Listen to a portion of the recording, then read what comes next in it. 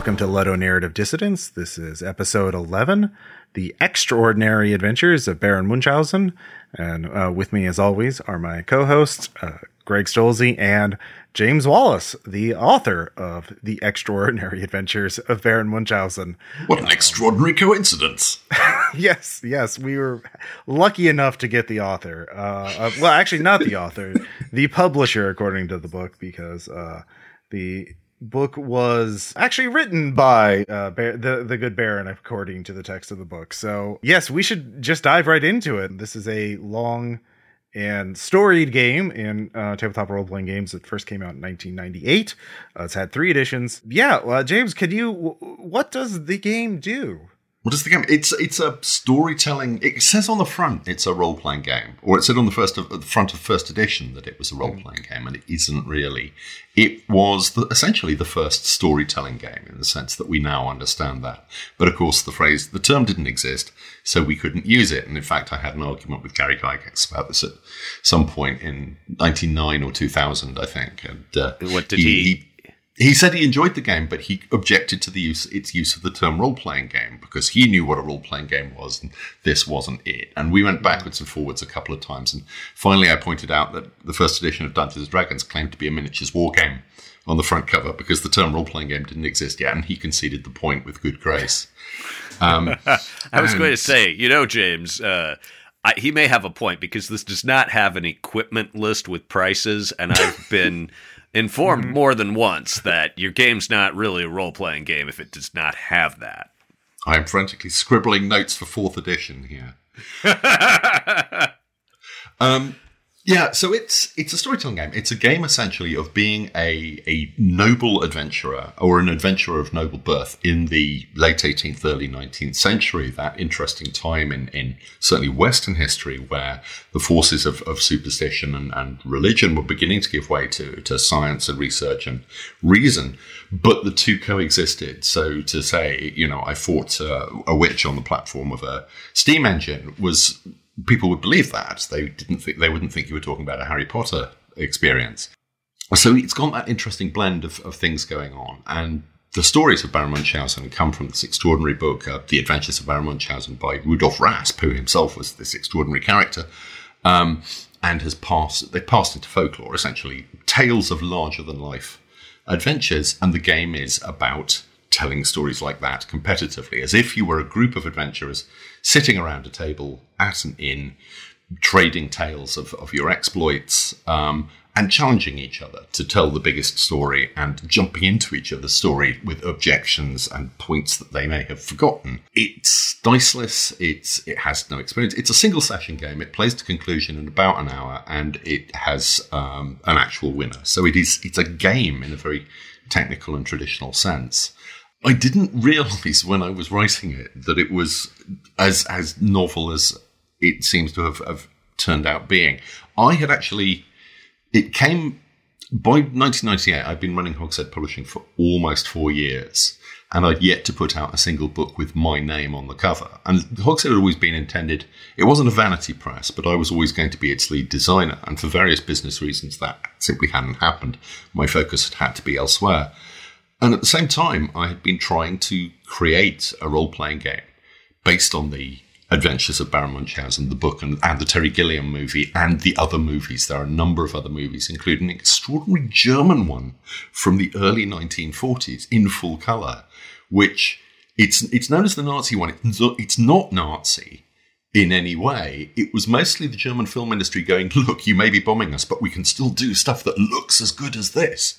And it's this incredible, sumptuous movie, and very much of its time. But one of those 40s movies where some of the special effects just look utterly crass, and some of them you blink and you go, how did they do that? Anyway, I digress. So I've been trying to do this role-playing game in a kind of a traditional format with a GM and a players, and one player is the Baron and one player is the Baron's companions. And it had the same problem that most of the Doctor Who role-playing games have as well, which is that one character is foregrounded pretty much constantly, and no one wants to play the minor characters. And it wasn't working. And then one day I think at the time I was still basically running Hogshead as a one-man show. At this point, Hogshead the brief version is it started off as a 3-person company. We got screwed by our major distributor. I'd had to fire everyone, including myself. I'd had to take outside employment to get the company back on an even financial keel. And a distributor screwing a game company yes. in the 90s? Who ever heard of such a preposterous thing? I know. It's yes. It was. I thought I went into running a company with my eyes open, but no. Distributors back then were sharks, or the most of them. This was a now defunct British distributor who were basically trying to put us out of business so they could buy our bankrupt stock. Dang. Yeah, they were sharks. I had yet to publish any role-playing game, any book through Hogshead with my name on the cover. Creatively frustrated, I was having a shower, and I just, in that way that one does in a liminal space like that, my mind just wandered, and it kind of went, well, the reason the Baron Munchausen game isn't working is because it's not a game. The original stories are not about having adventures. They're about telling the tale of having the adventures. So it needs to be a game about telling stories about adventures. And bang, the entire game appeared in my head. Once you install that remove, everything becomes much simpler to do. That's it, yeah. So my first thought is, this is great. And my second thought is, this is a half a page of rules. You can't sell half a page of rules. And then, as the story goes, I go home, I go through some old family papers and discover among the papers of John and Edward Wallis, my forebears, who were, and this is true, games publishers in London in the late 17th, early 18th century, I discover the manuscript of this game that they had commissioned Baron Munchausen to write, because it turns out that John had met Baron Munchausen in Dover in the year 17 and had commissioned him to visit and to write this game. And the Baron had, and John had realised it was unpublishable and just hidden it among the family papers. And so I dusted it off, found some Gustave Doré artwork to go with it. It encouraged Derek Piercy, late of Steve Jackson Games, and the guy who did the English language edition of, not De Profundis, what's In Nomine Satana. In Nomine, yes. Lovely chap, very strong layout designer. He did all the layout for me, because I still wasn't sure this thing was any good. And we threw it out for Gen Con 1998, and I expected it to tank, because it wasn't like anything else out there. The initial distributor orders had been derisorily small. I think we'd had about 300 advance orders, which was just pathetic. Because we were also doing Warhammer Fantasy Roleplay. And for Warhammer, if our advance orders for a book were less than 2,000 copies, we regarded it as an abject failure.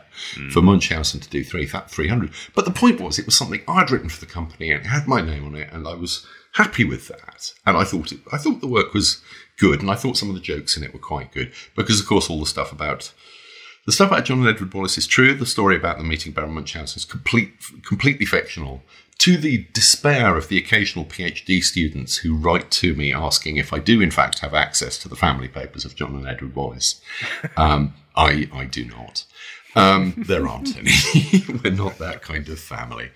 But that was basically it. So we published it at Gen Con, and a few people picked it up and liked it. And then Ken Hyde breezed by the stand, and I gave him a copy, and he proceeded to essentially become its St. Paul. He went out and spread the word that this thing existed and people should come and buy it. And by the end of the show, we had a hit.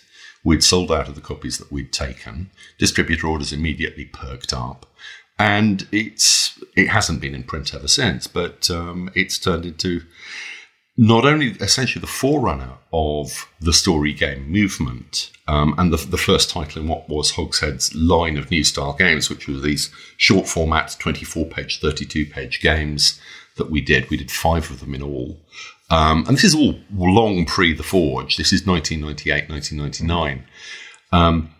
But it's become this minor modern classic, which, and nobody is more surprised than I am that there is the third edition was from Fantasy Flight, and 160 pages in full color with painted artwork in hardback.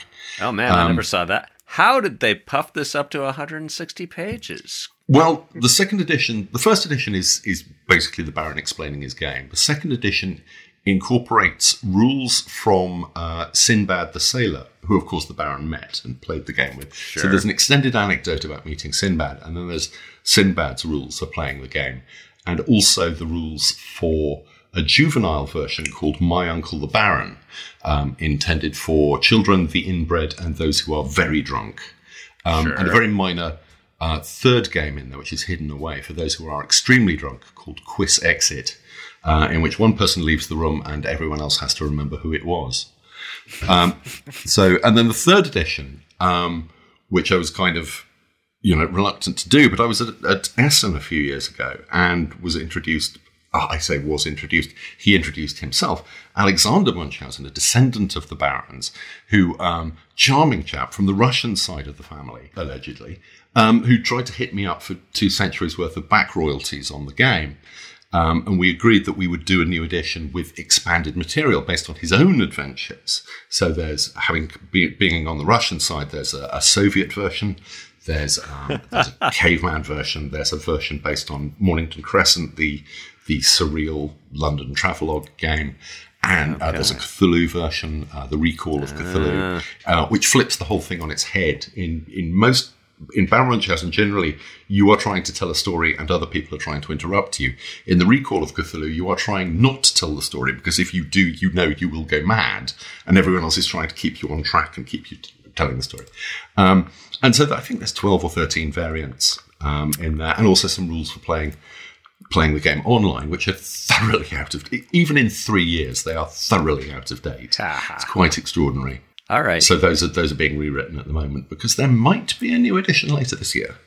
Okay. Okay. Well, I can't say more. No contracts have been signed yet. It would be very interesting to see the evolution from the 98 version, which I've got, through the whole spread, and watch it expand and mutate to fit new niches. I mean, it still is at heart half a page of rules. It's a very, very simple game in which essentially you challenge one person to tell a story. They immediately have to start telling it. The example I always use is, Baron, I've heard so many tales of your amazing adventures around the world. The one I've always wanted to hear you tell yourself is the time that you accidentally got the Pope pregnant. Do tell us. And if you are challenged you just have to start telling the story. You have to launch into it. You get about 5 seconds to quaff your drink and say, well, for one thing, the Pope was asking for it. And then there's a simple bidding mechanic with coins. Anyone can interrupt you by pushing a coin across the table and say, but surely, Baron, you say you were in Vienna in the spring, but it's well known Vienna closes for spring cleaning. How do you explain that? And as the storyteller, you can either go, yes, you're quite right, and accept the coin. It was closed for spring cleaning. It was closed, but I snuck in, disguised as one of the cleaning staff, disguised as a washerwoman.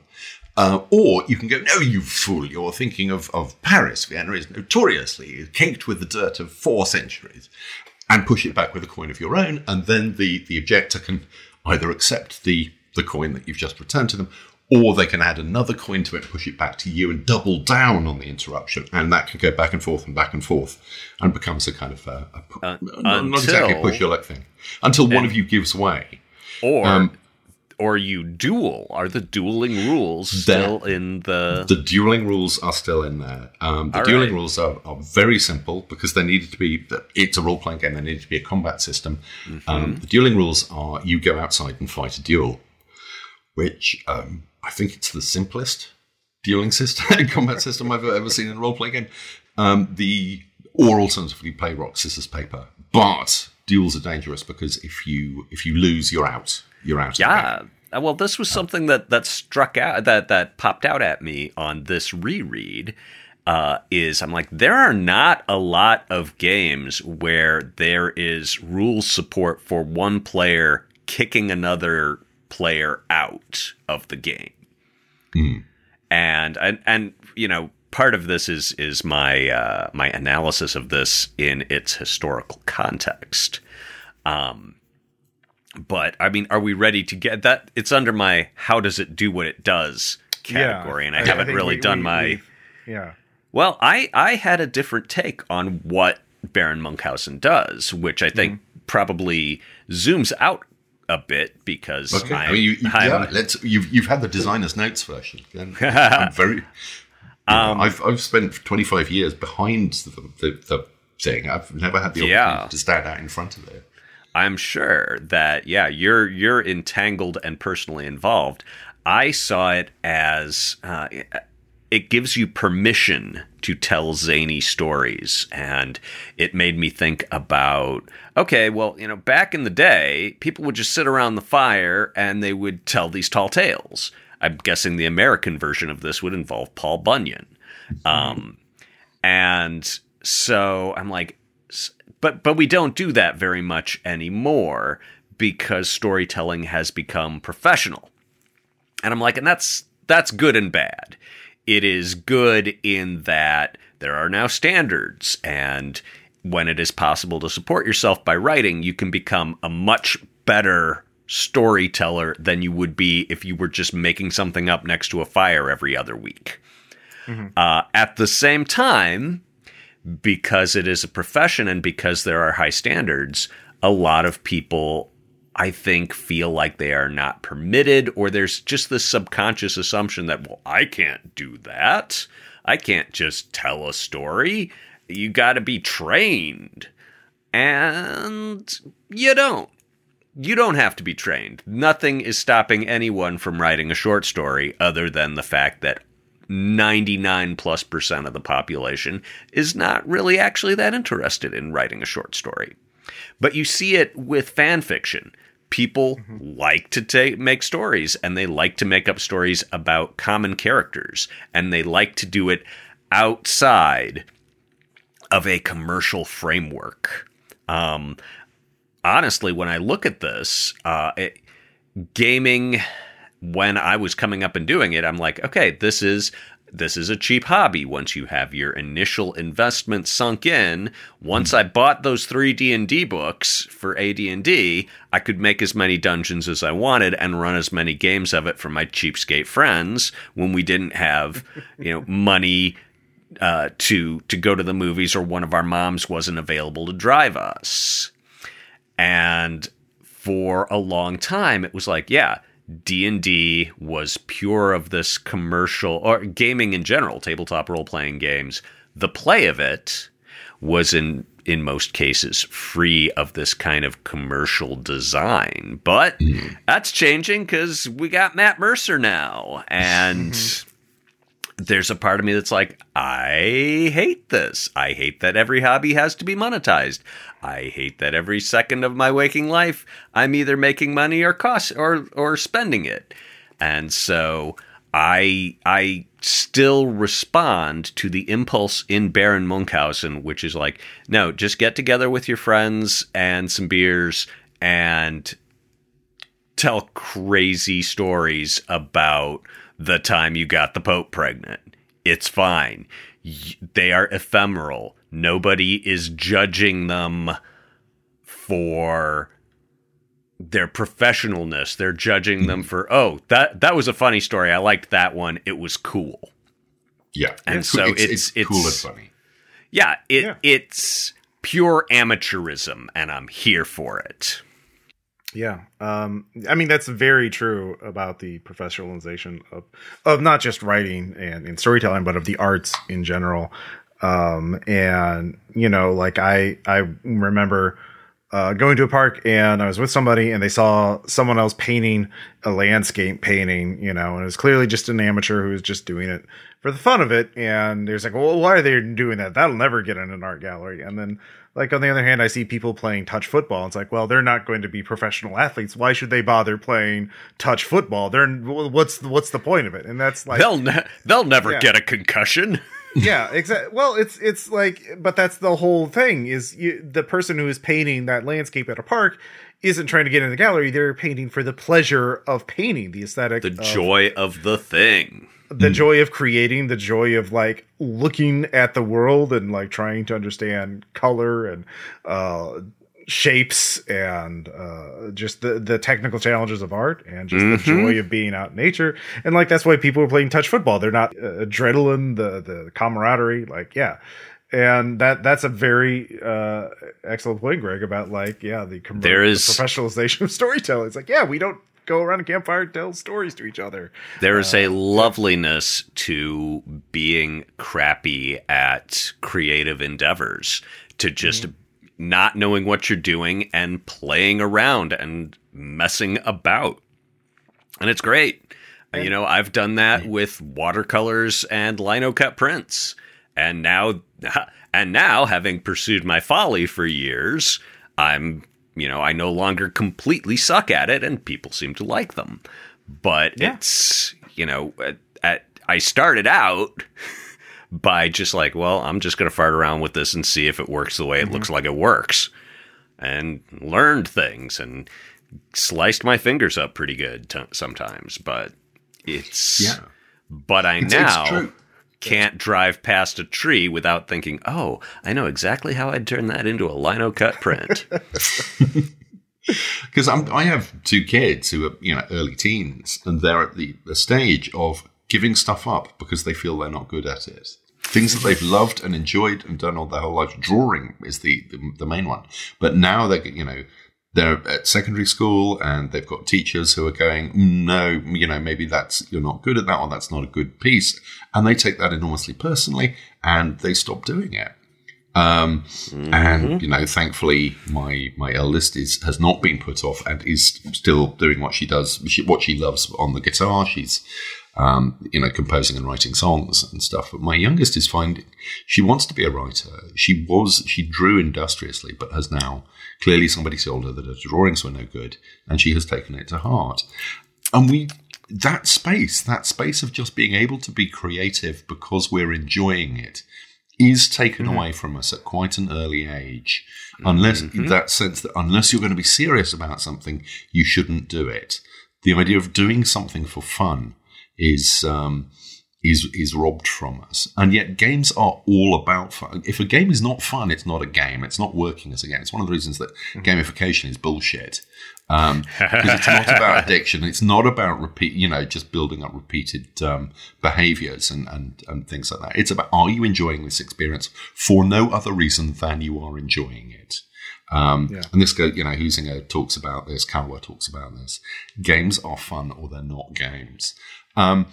And so what you were saying about role-playing games, certainly the act of being a GM or a DM or whatever you want to call it is very much about that desire to entertain your friends. You want to give your friends a good time, and it is ephemeral.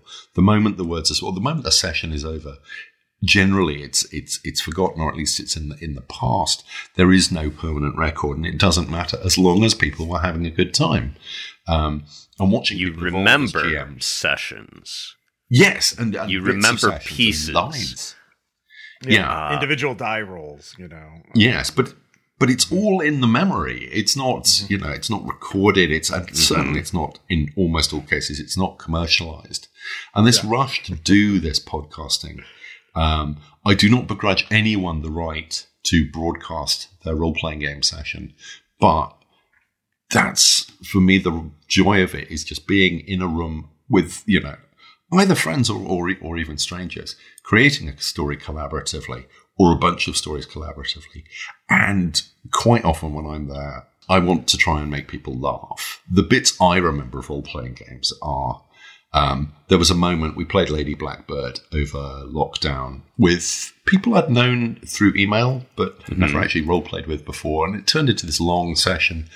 And the main thing I remember is I was playing the goblin character who did a long impassioned speech about the goblin nature and stuff and the essence of goblinhood and something. And concluded with, I can't remember exactly what the specific point was, but he said, I read a book once. And someone said, what did it say? And he just said, I don't remember.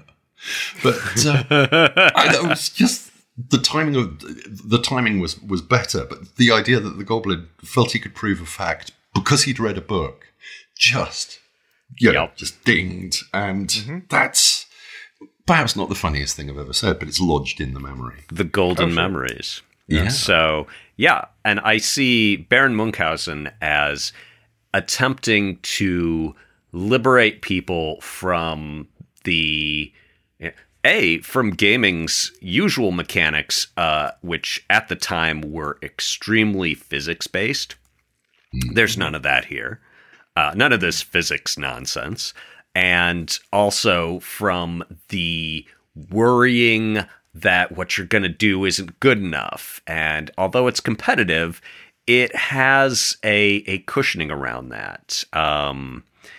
So, I mean, this gets into the how do people play it part, where people either play Munchausen to win or to laugh, and they're not mutually exclusive, but that it is set up so that it's almost as if the competition distracts you from the anxiety about creating. You know, when you're talking about the professionalization of art, I started watching this documentary on YouTube about the Disney Fast Pass system. It's on a channel called Defunct Land. It's just about their queuing system that they've had in Disney. And then there's this brilliant comment. It's like, I didn't expect this to be entertaining. And then I was fascinated. Then it became a critique of late capitalism. And I'm like, oh yeah, like that's of course kind of a running theme of a lot of things today. It's like, oh yeah, it's like, oh, people don't tell stories again, and then you have to be professional. Oh, it's like, oh well, wonder why that keeps coming up. Yeah, capitalism is a powerful tool, but it's not the only tool. Come on, people, other things can do things.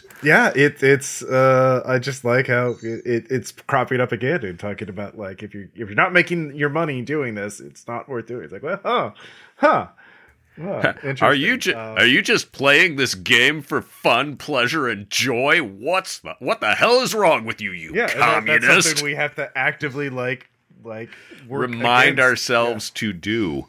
Yeah. The other thing is, I do remember. I've never played this game, but I do actually remember reading the copy of the first edition, and even decades later, I remember two bits about it. One is the description of combat rules is like something from a Prussian war manual, and I just that was such an evocative description of like RPG game mechanics. I was like, oh yeah, no, that is kind of weird when you think about it. He's got our number. Yeah, he's got our number. Yeah, no, it'd be like that. And then the other was the that this is getting more into specifically how it does, but like the rules for the companion. I thought that was a very clever bit of game writing that stuck with me. So, but yeah, that's getting more into the specifics. So I'm sure that'll come up in a second. So, yeah. So in how it does that, and my notes just say in a very 1998 way. And again, this is because I'm reading the 1998 first version, but competition and therefore antagonism are baked in. The fact that, you know, if we were playing this and I decided, you know what, I want to try and get Ross kicked out of the game so he can't play. That is a possible achievable outcome. It's high risk though. You're talking about the dueling system. Yeah, and I bet nobody did it much. I bet that almost never happened. I had a question about that.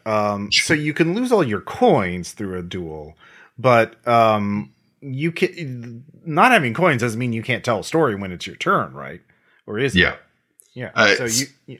No, you can. You can't just. I can't remember. In my memory, I have not reread the game before this session, just trusting my memory, which is increasingly appalling. That's trusting your memory is a young man's game. Greg can certainly like duel me and take my coins, and then I can't make challenges. But like when it's my turn to tell a story, it's still my turn to tell a story. And I'm certainly at a disadvantage without the coins. But the winner of the game is chosen by the other players, and players can't vote for themselves. So in a way, Greg can't keep me from playing the game. He can put me at a disadvantage at a great risk, but that's it. Is my understanding of it. No, the dueling rules do specifically say if you lose a duel, and there are two ways. There are two separate dueling systems. There's dueling and dueling for cowards. Dueling involves the two players involved in the argument, which is either an argument over the rules or an insult to one's mother or right to a noble title or something else, I forget. You go outside and you fight a duel. Dueling for cowards is rock, paper, scissors. So it's basically 50-50. You know, yes, you can challenge someone to a duel, but you are as likely to be the loser. There's skill in RHP or rock, paper, scissors. There is, but The I have game also never kind of assumes you're beaten gonna be my right. wife at it. But just to give the point, if you lose, you must give the winner all your coins and retire from the game. That is what it specifically says. So, yeah. And, I mean, I think part of this is 90s designs had a presumption of bad faith a lot of times. Systems of control and exclusion for players were common. And I'm now thinking about the stuff in Continuum where it's like, okay, in order to progress, you have to memorize this thing and be able to recite it from memory. I think that's not exclusive to the. I mean that like I've been reading a lot of AD&D second edition stuff from the 80s for Role Playing Public Radio, and they, if anything, was even more hostile to player characters. Yeah, like adventures were written on a railroad, and like players can't do this, players can't do this, players have to do this. Assume the players do this. And the canonical example is Cinnabar. Which I'm sure you remember, which even has rules that block the GM from playing in bad faith. At the end of the adventure, the GM must hand the adventure notes over to the players, and if any part of the play disagrees with what's in the notes, they can. I think they can fine extra experience points off the GM. Holy or something cow! Like that. Wow! Cinnabar. Dang. So these were all attempts to deal with the idea that your player was going to players were going to try and derail the GM's plot. And that was like the problem they were seeking a solution to. And the solutions that have emerged from it, I mean, the answer I came up with that is don't have a plot. Plots, your players will never follow the breadcrumbs you leave. They will never figure out the puzzles you set. They will always want to do their own thing. And the older I've gotten, the more I'm like, I'm into it. That's my bag. Let's see what these crazy kids do this week. Let's just let them go fly their freak flag and see who salutes. I find that gets it gets into more interesting territory than if I just write another horror scenario about disease, because that's my personal neuroses.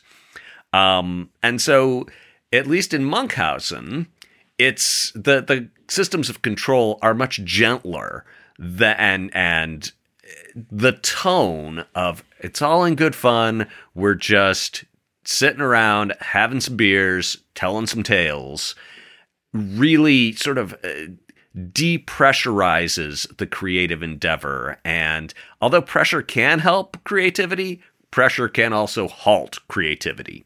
Mm. So, are we on to how do people play?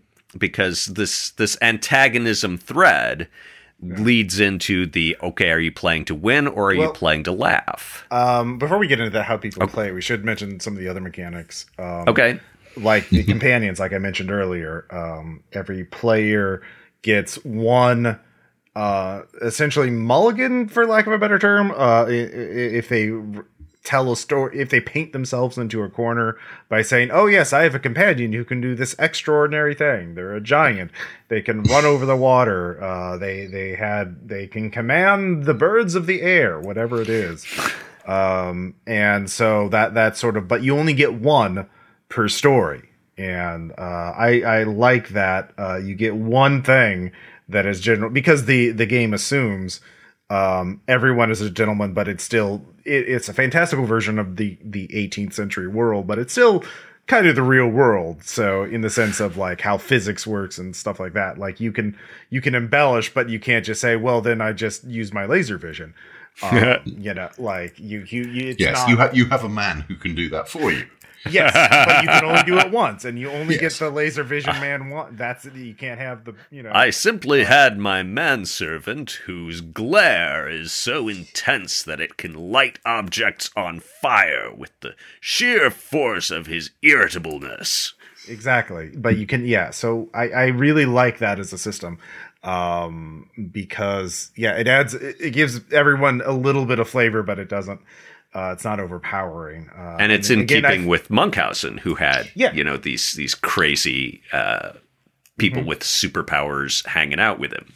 Yeah, yes, and it doesn't become Calvin Ball. Like, it's not just I can do whatever I want and nobody can stop me. That kind of thing. So yeah.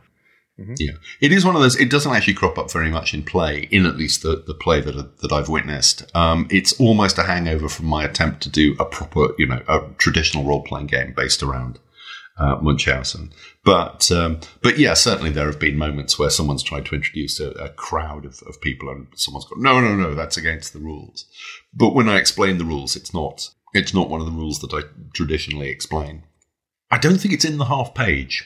I think it's in the full text, the stuff the Baron's written. The half page of rules, which are included in the rulebook, are written, I think it says, by one of his friends who's less verbose. And I don't think the companion. You're right. It's not in the rules and brief in Appendix 2. Yeah. It's it's an expanded rule, but I'm glad that you think it's a good rule. I have never used it myself as such in play. Mm-hmm. Yeah. So I think that's pretty much all the mechanics. Like you said, it precedes the itch.io one page game trend by several decades, but but you can see that they're like animals that have evolved to the same niche, right? Mm-hmm. So I can see how this opened up a lot of options for people, and that once the publishing atmosphere changed so that it's like, oh, yeah, if you want to be a publisher, you're a publisher. Just write something and put it online. Boom. Instead of, oh, well, I'm going to need a print run of at least 300 to take to Gen Con. I mean, that's a much higher barrier to get over. Yeah. And distribution has changed a lot. There's no longer one distributor who can ruin your business. Mm-hmm. Much as Kickstarter might be trying.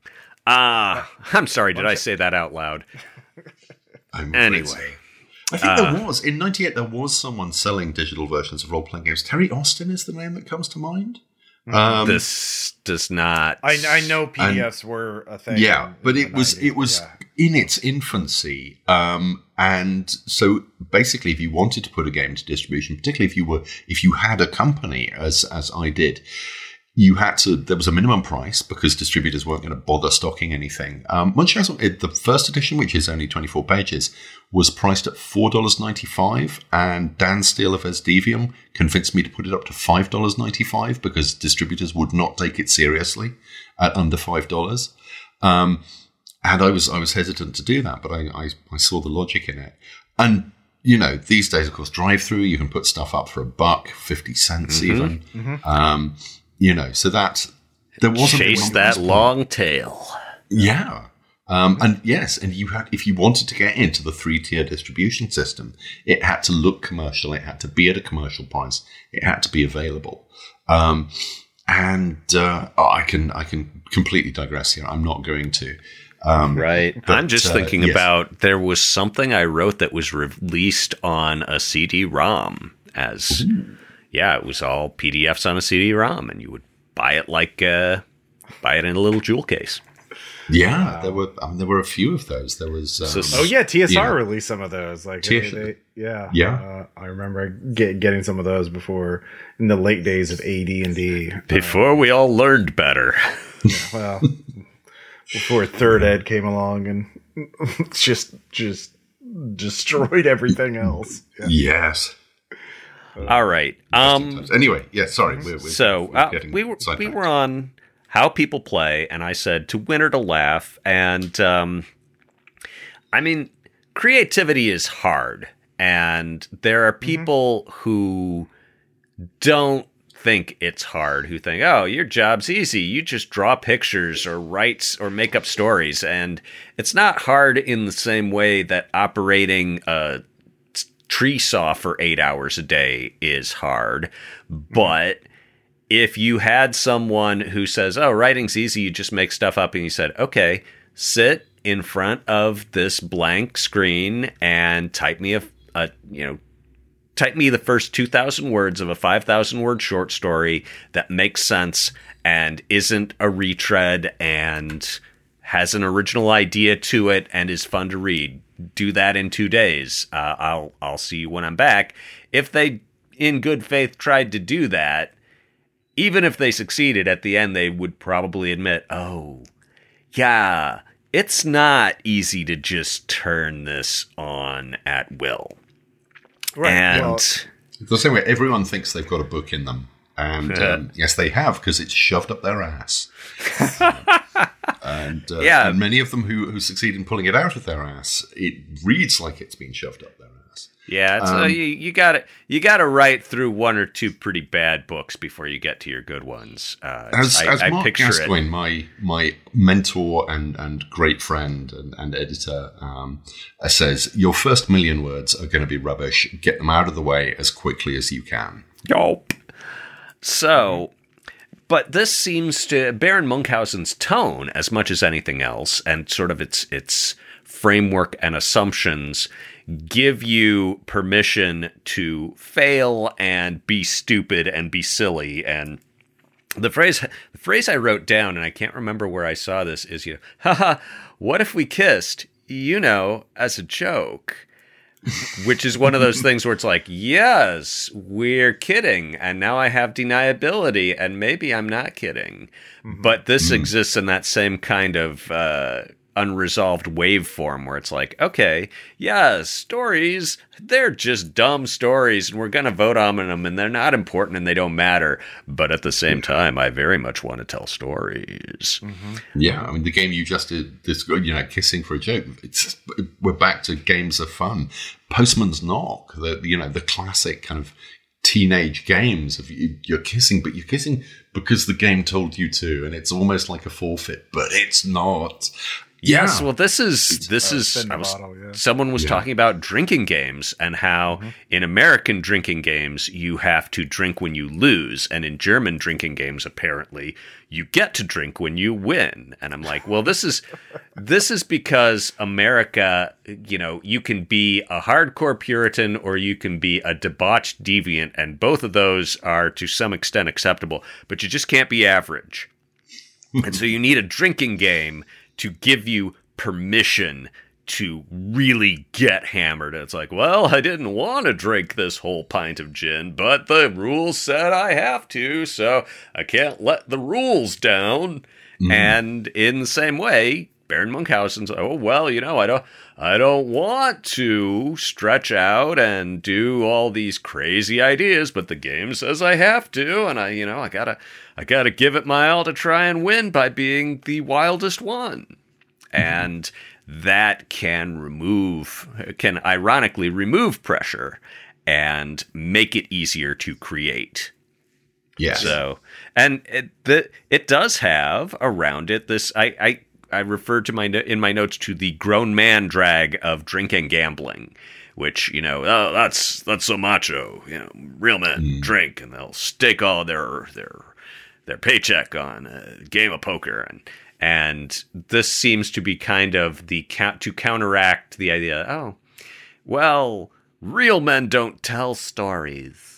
And that it is this thing to be disdained. And so the rugged, macho, toxic masculinity of Baron Munchausen is the candy coating that lets the medicine of, I want to tell stories and I don't care if that makes me an alpha male or not. It makes that a lot easier to swallow. Yeah, and it is.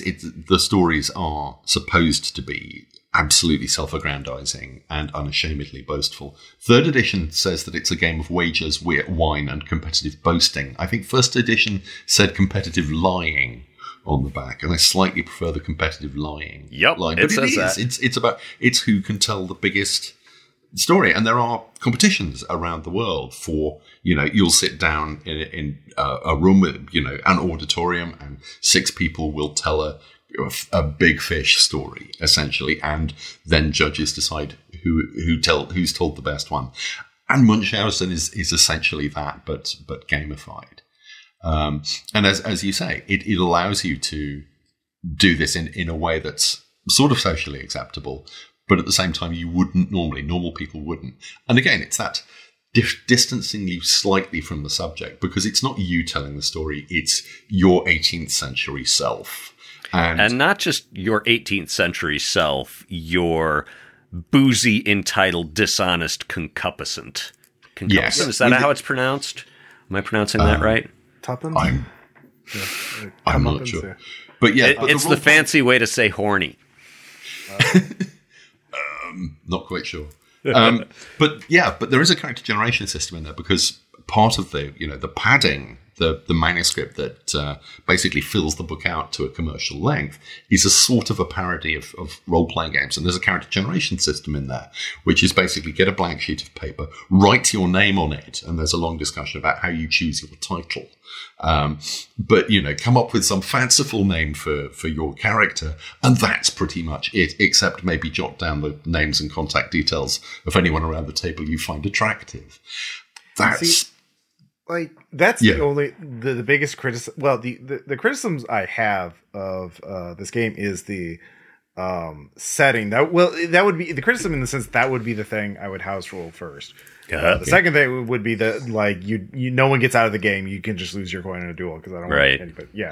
But the first thing would be certainly among the people I'd be playing this with, I don't know how well versed they are in the tropes and literature of Baron Munchausen, in that Gulliver's Travels and those sort of styles of stories. I don't know how familiar they are with that type of genre fiction, so fantasy. So I would not be as forcing like that. We are in the 19th century. It could be in the here and now. It's just a fanciful version of how you became the king of all Waffle Houses, or how you slew the dragon Walmart, or whatever. So that would be, for players who I know would be into that, that would be something I would try, but that would be the only thing that I could see this not working with certain players that I know. Yeah. No, I think that's absolutely valid. I've had a couple of conversations over the years with radio people who are vaguely interested in maybe doing a not a podcast version, an actual radio version of it. But that is always the sticking point. It's the setting. And in fact, I do have an alternate version of it, which is the Club of Extraordinary Adventures, which is the idea is you've gathered in this elite club, which somehow kind of transcends time and space, although that's never said explicitly. But so you can tell, if you want to tell a World War II story, fine. If you want to tell, a modern day superhero story, fine. And that works pretty well. But I created it as a Baron Munchausen story because I love Baron Munchausen. And at the time, the Gilliam movie was less than 10 years old. It was fairly current. People were aware of it. People are much less aware of that particular setting and that particular character and style of storytelling now. I do feel, blowing my own trumpet, I think the book does a good job of world building that without explicitly building the world. But it gives an idea of the style and tone. But you can't, if you're using this as an after-dinner role-playing game, which is a phrase I've used more than once to describe it, you can't rely on anyone else having read the book. Only one of the players will probably have read the book. So all of that is for naught. So I think it's a very valid point. Yeah, I do like some of in 3rd edition, they do have the alternate rule setting. And I know, like you mentioned, the Cthulhu one, I also like the one with the idea that every player is a monster hiding out as a human. And, but the player who suggests the story is, how did you, a zombie, become a brain surgeon? And those kind of prompts, I think those would work really well with the players I know. So yes, nice tan Count Dracula is my personal favorite. Yeah, I like that one. It's very succinct. Let me just interrupt to say I looked it up and it's pronounced concupiscent. Ooh, yes. Oh, now James recognizes it. He's I'm familiar with the word. It would not have come to mind. Oh, that's what they were yelling at me. Okay. Oh. I'd probably have gone with incorrigible myself. But. In terms of how people play it, now, I obviously, James, I assume you've played more than a few sessions. Greg, have you played it either? I can't remember, so probably not. Okay. James, if I did, it was back in the 90s. I'm curious about, like, in from your perspective, what kinds of stories win? Are they the ones with the most jokes? Are they the ones with the most amusing twists? Like, is it entirely like the social etiquette dynamics, like the most popular person at the table or the most charismatic player wins? What have there been any generalities about, like, what makes a good 5-minute story versus a bad 5-minute story in this game? It depends entirely, because it's the other players who judge it. It depends entirely on the crowd. It is not usually the most charismatic person. It's not always the best storyteller, and it's not always the biggest story either. It's the massive excursions around the sun and the moon and wars and stuff like that do not necessarily have anything that will beat the tale of the invention of the seedless grape, which I'm quoting myself from the book. But yeah, I don't think I can. It tends to be the stories that kind of come together nicely and that feel like they're a rounded thing, that they're self-contained. Although on occasions, the ones that kind of link into other players' stories as well. Okay, yeah. Making people laugh is an important part of it. It is a humor game. It's about it allows people it not only allows people to be funny, it also, I think, helps people be funny, because it gives them the framework for the story and it gives them the setup essentially, and then they have to, then they get 5 minutes to come up with a punchline.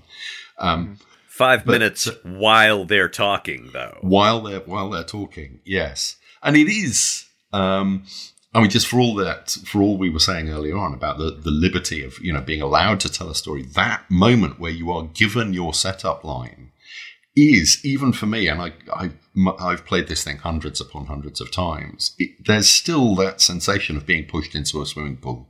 When you get that line, there's a moment of, oh, and you're in midair, and then the cold water, and then your first idea comes, and the trick of the game is just go with that idea. Do not sit around and try and think of something better.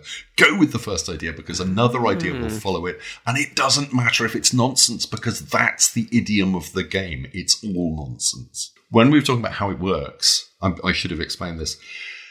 The worst game of Munchausen I ever played was actually during playtesting. The second playtest I ran was with first playtest I ever ran was at a convention with people I didn't normally play with. And it went so well to the extent that we were sitting around and someone's, I would guess, 8 or 9 year old came in, had not had the game explained to them, but just joined the circle. And when it was their turn, do you want to play? Yeah. And he was challenged to tell a story, and he just went for it and created this perfectly Munchausen story and dealt with the interruptions.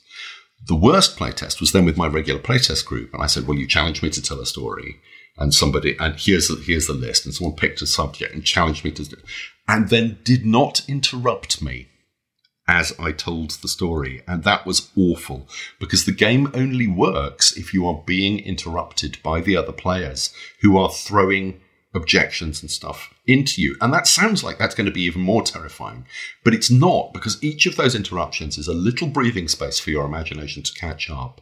And it's what they're essentially doing is they're throwing you a ball, and you get the choice of whether you integrate that in the story or reject it.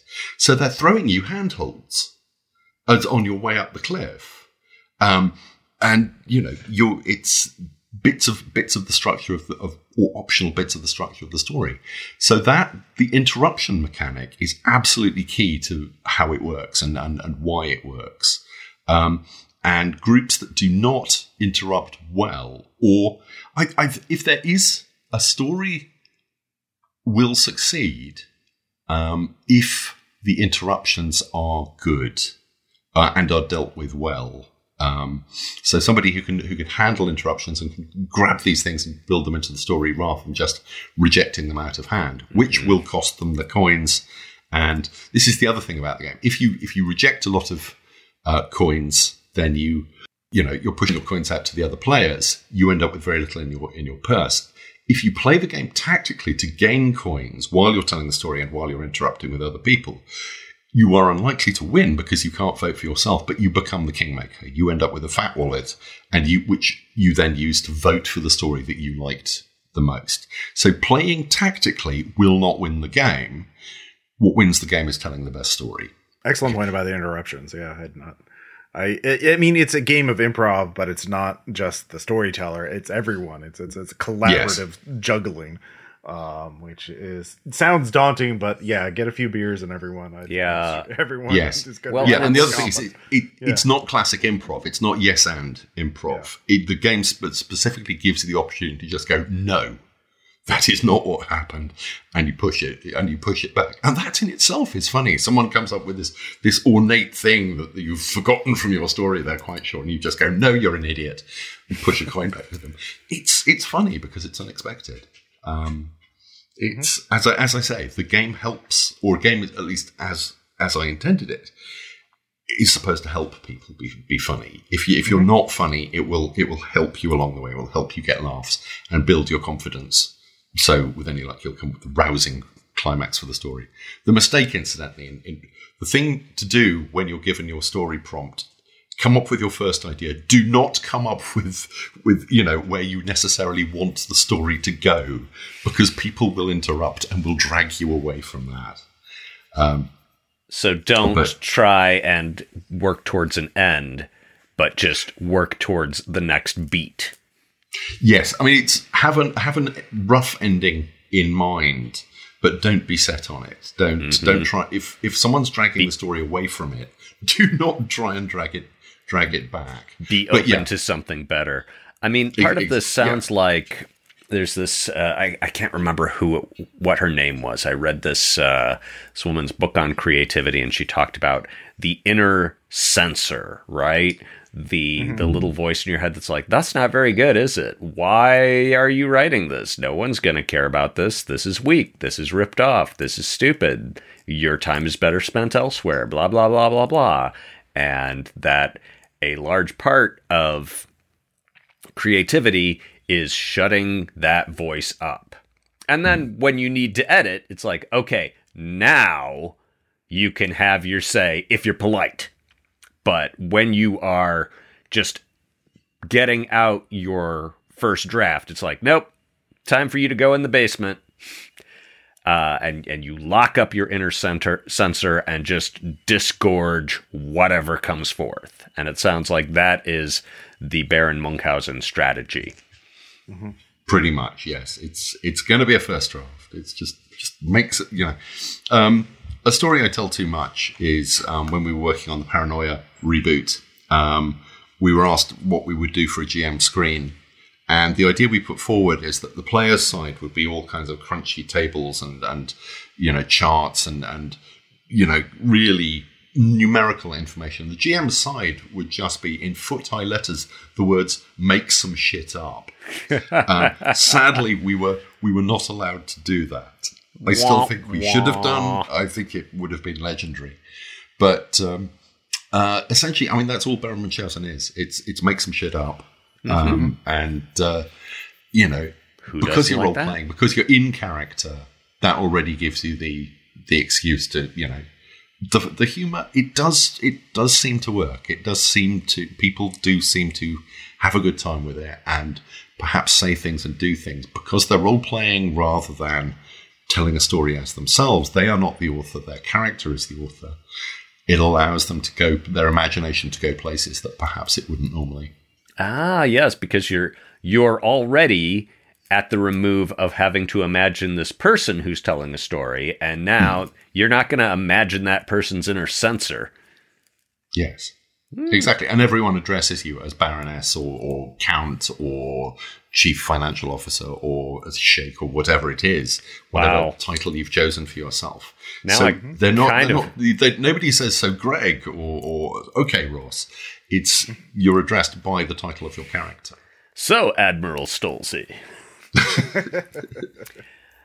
Yeah. Yeah. This kind of makes me want to get a costume and create a character and try and write a story in character as some other entire person, though that may be getting out on the thin edge of a branch, though. Yeah. Well, the entire book is written in the character of Baron Munchausen, which was an interesting job, because yes, let's be honest, it was not a discovered manuscript. I wrote it. I wrote most of it in kind of 200-word bursts while I was commuting to my day job on a palm-top computer, a Scion 5. Oh boy, was it the Scion 5? I think it was the Scion 5. It could have been a Sharp PC 3100. But yes, a very underpowered thing, just balanced on my knee on the London Underground. If I could get a seat for maybe 20 minutes, and I'd knock out 250 words at a time. And that built up into a complete book over several months. It was incredibly bitty, and sometimes getting into the mindset was hard, but some mornings it's the way Douglas Adams describes writing bits of The Hitchhiker, that, you look down and you think, I've only written, it's been an entire day and I've only written 200 words. I've only come up with 2 jokes, but it's really concentrated. Mm-hmm. When you read the thing back, it's dense with jokes. And I'm very pleased with quite a lot of the writing. Every time I do a new edition, I do edit it. It was, as Greg said, a product of the 90s. There are some 90s assumptions in there. And the Baron is a product of his time, of the 1790s. He is crass, he is racist, he is sexist. He just assumes that being a white German army officer, gentleman adventurer, is the best thing in the world, and therefore he is essentially the pinnacle of God's creation, and everyone else should just realize that. And he is very rude about everybody else, particularly the French.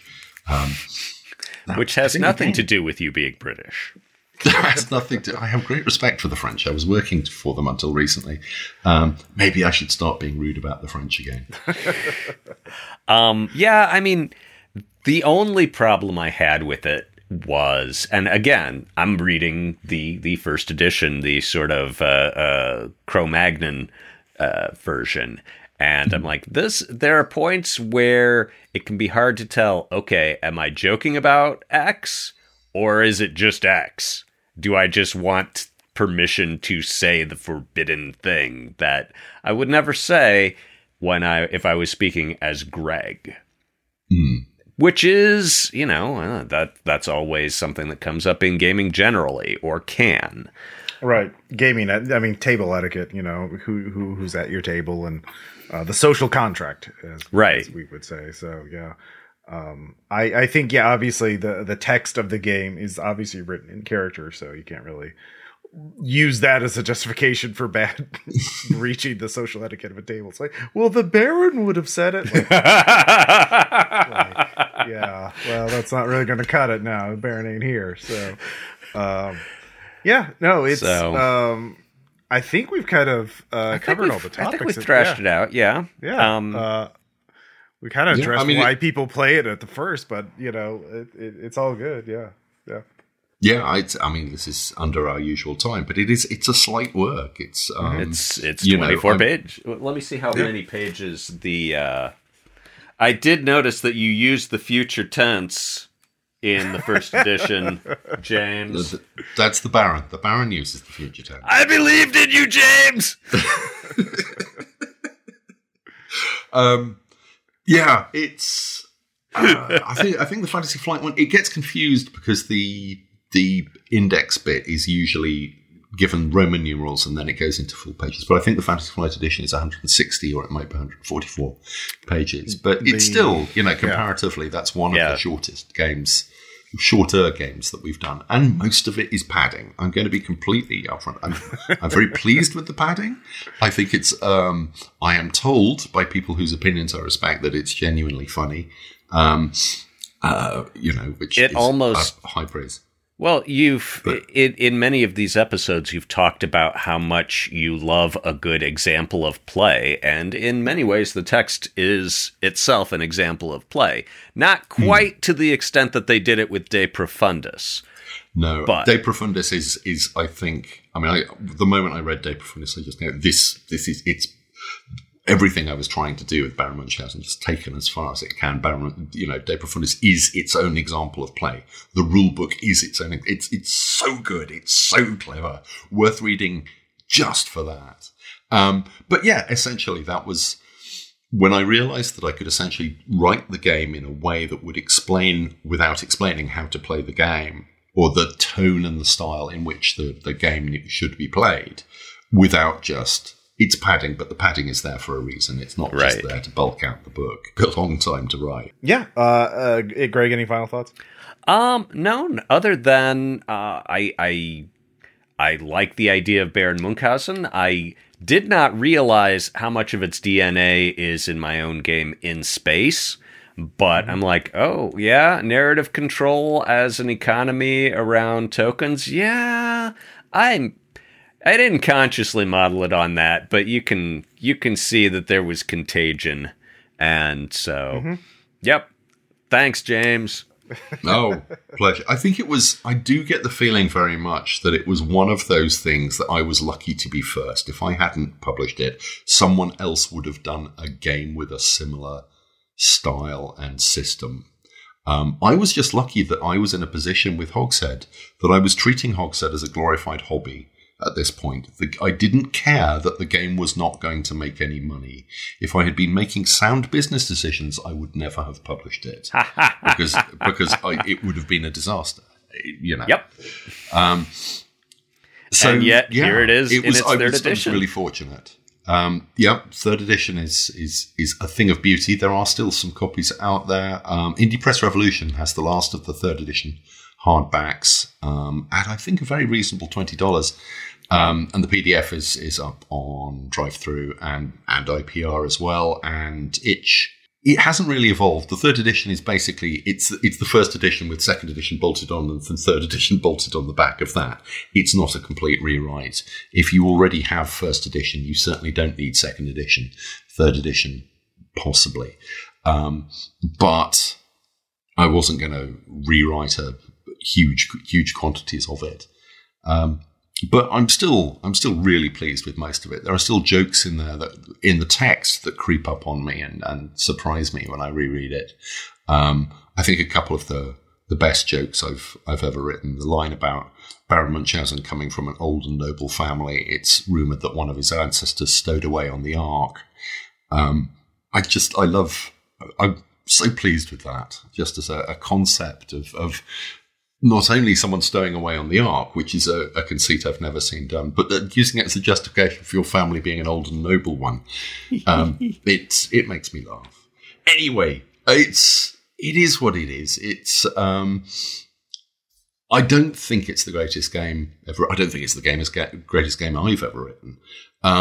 But for what it sparked in terms of not only the new style games, but for being a catalyst for the storytelling movement, I think it stands up. It's still a lot of fun to play. It's I still get asked to play it at conventions. I still very occasionally see other people playing it. It's a game that you can play for an audience and will be enjoyable without necessarily having professional actors perform it. And I'm always my regret is that the podcast crews have not picked up on it. It's not become a staple of podcasting and actual plays. And I always hoped it would. But, I'm no sour grapes there. It feels like a natural fit for the format. And there's plenty of time still. Yep. Oh, yeah. Well, yeah. Hint. About that later, but yeah, there might be a podcast. Oh, but I'll tell you why it hasn't shown up on podcasts, James. This was what I was thinking about. Is that you have to be in the same physical location to pass the coins around, and it would be very awkward to do that online, and it wouldn't have the same feeling. Well, honestly, as a podcaster, my first inclination is that it's too short. Ha Actual play podcasts are often at least an hour in length. You know, they are longer forms that people listen to at commutes or at work. They want a long, immersive stories, and short, punchy ones. You're missing a lot of the joy of the game is, you know, playing to the audience, being the other players of the game. When you're listening to it, I don't know. I mean, that'll be something I'll have to try. So I am curious about that. But I think that is one of the reasons why, is that it is short. Yeah. And role-playing games and actual plays, as a rule, are not. Interesting. No, that's a very good point. But as for the physical location stuff, yes, I'll have to get onto Tabletop Simulator and do, which it'll just be 4 piles of coins around the table. No, we could do it on Twitch if you're all just grab some beers and some costumes, and we can have virtual tokens. It'll be fine. All right. It does. One thing I was going to say earlier on is certainly at conventions, I take hats. You know, just try to get a bunch of cheap tricorn pirate hats, and everyone gets to wear a hat, and it just everyone gets it. At that point, you know, because it's not them; it's the character who's wearing the hat. And Keith Johnstone, who I'm sure I've talked about before, who wrote Impro, which was one of the texts of certainly the British role-playing scene, experimental role-playing scene in the 90s, talks about hats and masks a lot, and anything that just divorces you and goes, you are not you, you are the character, and lets you just run with that. So playing the game in a hat is a different experience to playing it not in a hat. I did once play it with someone who was in full armor. And we were all very conscious of the fact that he also had a longsword, you know, an actual sharp longsword at his belt. Wow. But yes, I can't remember if he won or not. I think he might have done. Probably. Yes. On the let he could win the duels for sure. He had an advantage for the duels. Yes. First rule of dueling is be sure to bring a sword. Mm-hmm. Oh, wow. For just $375, I could get an Orthodox Christian priest bishop mitre. There you go. An official one. Yeah. Tell us the story. How have you got that hat? I would obviously be Bishop Stolze. Yeah. Well, thank you all so much for listening. Our next episode will be about my game, Base Raiders. Which I gotta go find. Yep, is a self-published, kickstarted game that came out in 2014, I believe, and is the what happens when you do everything yourself except hire artists. So art direction, layout, editing, writing. I've been there. Yeah. Yep. Oh yeah. It's a thing. All right. So we'll talk about that. But before we go, of course, we do like to thank our backers. Sure. I would personally like to thank the Technical Difficulties Gaming Podcast, who it will shortly be my pleasure to actually do a role-playing session with online. I don't think we're recording. Actually, I don't know if they are recording it for broadcast. I don't mind at all if they do. Not quite sure. We're still discussing what we're going to play. It may be my work in progress about teen detectives in the world of D&D, which I've probably mentioned before because of the joke in the title, Nancy Drow. Hey, I had not heard that, and because I am genuinely working on this, it is coming together very nicely. Wow. Nice. Yeah, I feel like a little piece of my soul dried up and fell off when I heard that pun. That's my job. That's the sign of a good pun. My thanks goes out to Ian Matthew Michael Berg, and I'm not sure if that's Ian Matthew and Michael Berg, or Ian Matthew and Michael Berg, or just one person who's Ian Matthew Michael Berg. But whether you are 1, 2, or 3 people, thank you for supporting the podcast. We thought it might be a typo for Borg at the end, and they're all one entity. Please no. Hey man, as long as they back the Kickstarter, true, yeah, that's their prerogative. And finally, I would like to thank the backer Spencer Harris, who is the co-host of a podcast I do called The Mix Six, which is a craft beer and variety discussion show. 6 beers and 6 topics.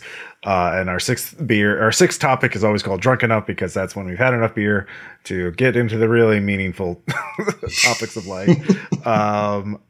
Thank you so much, Spencer, for your support, and I will be sure to run whatever game you want, and probably take a shot of Malort at the end of it. So whatever you want, man. Yes.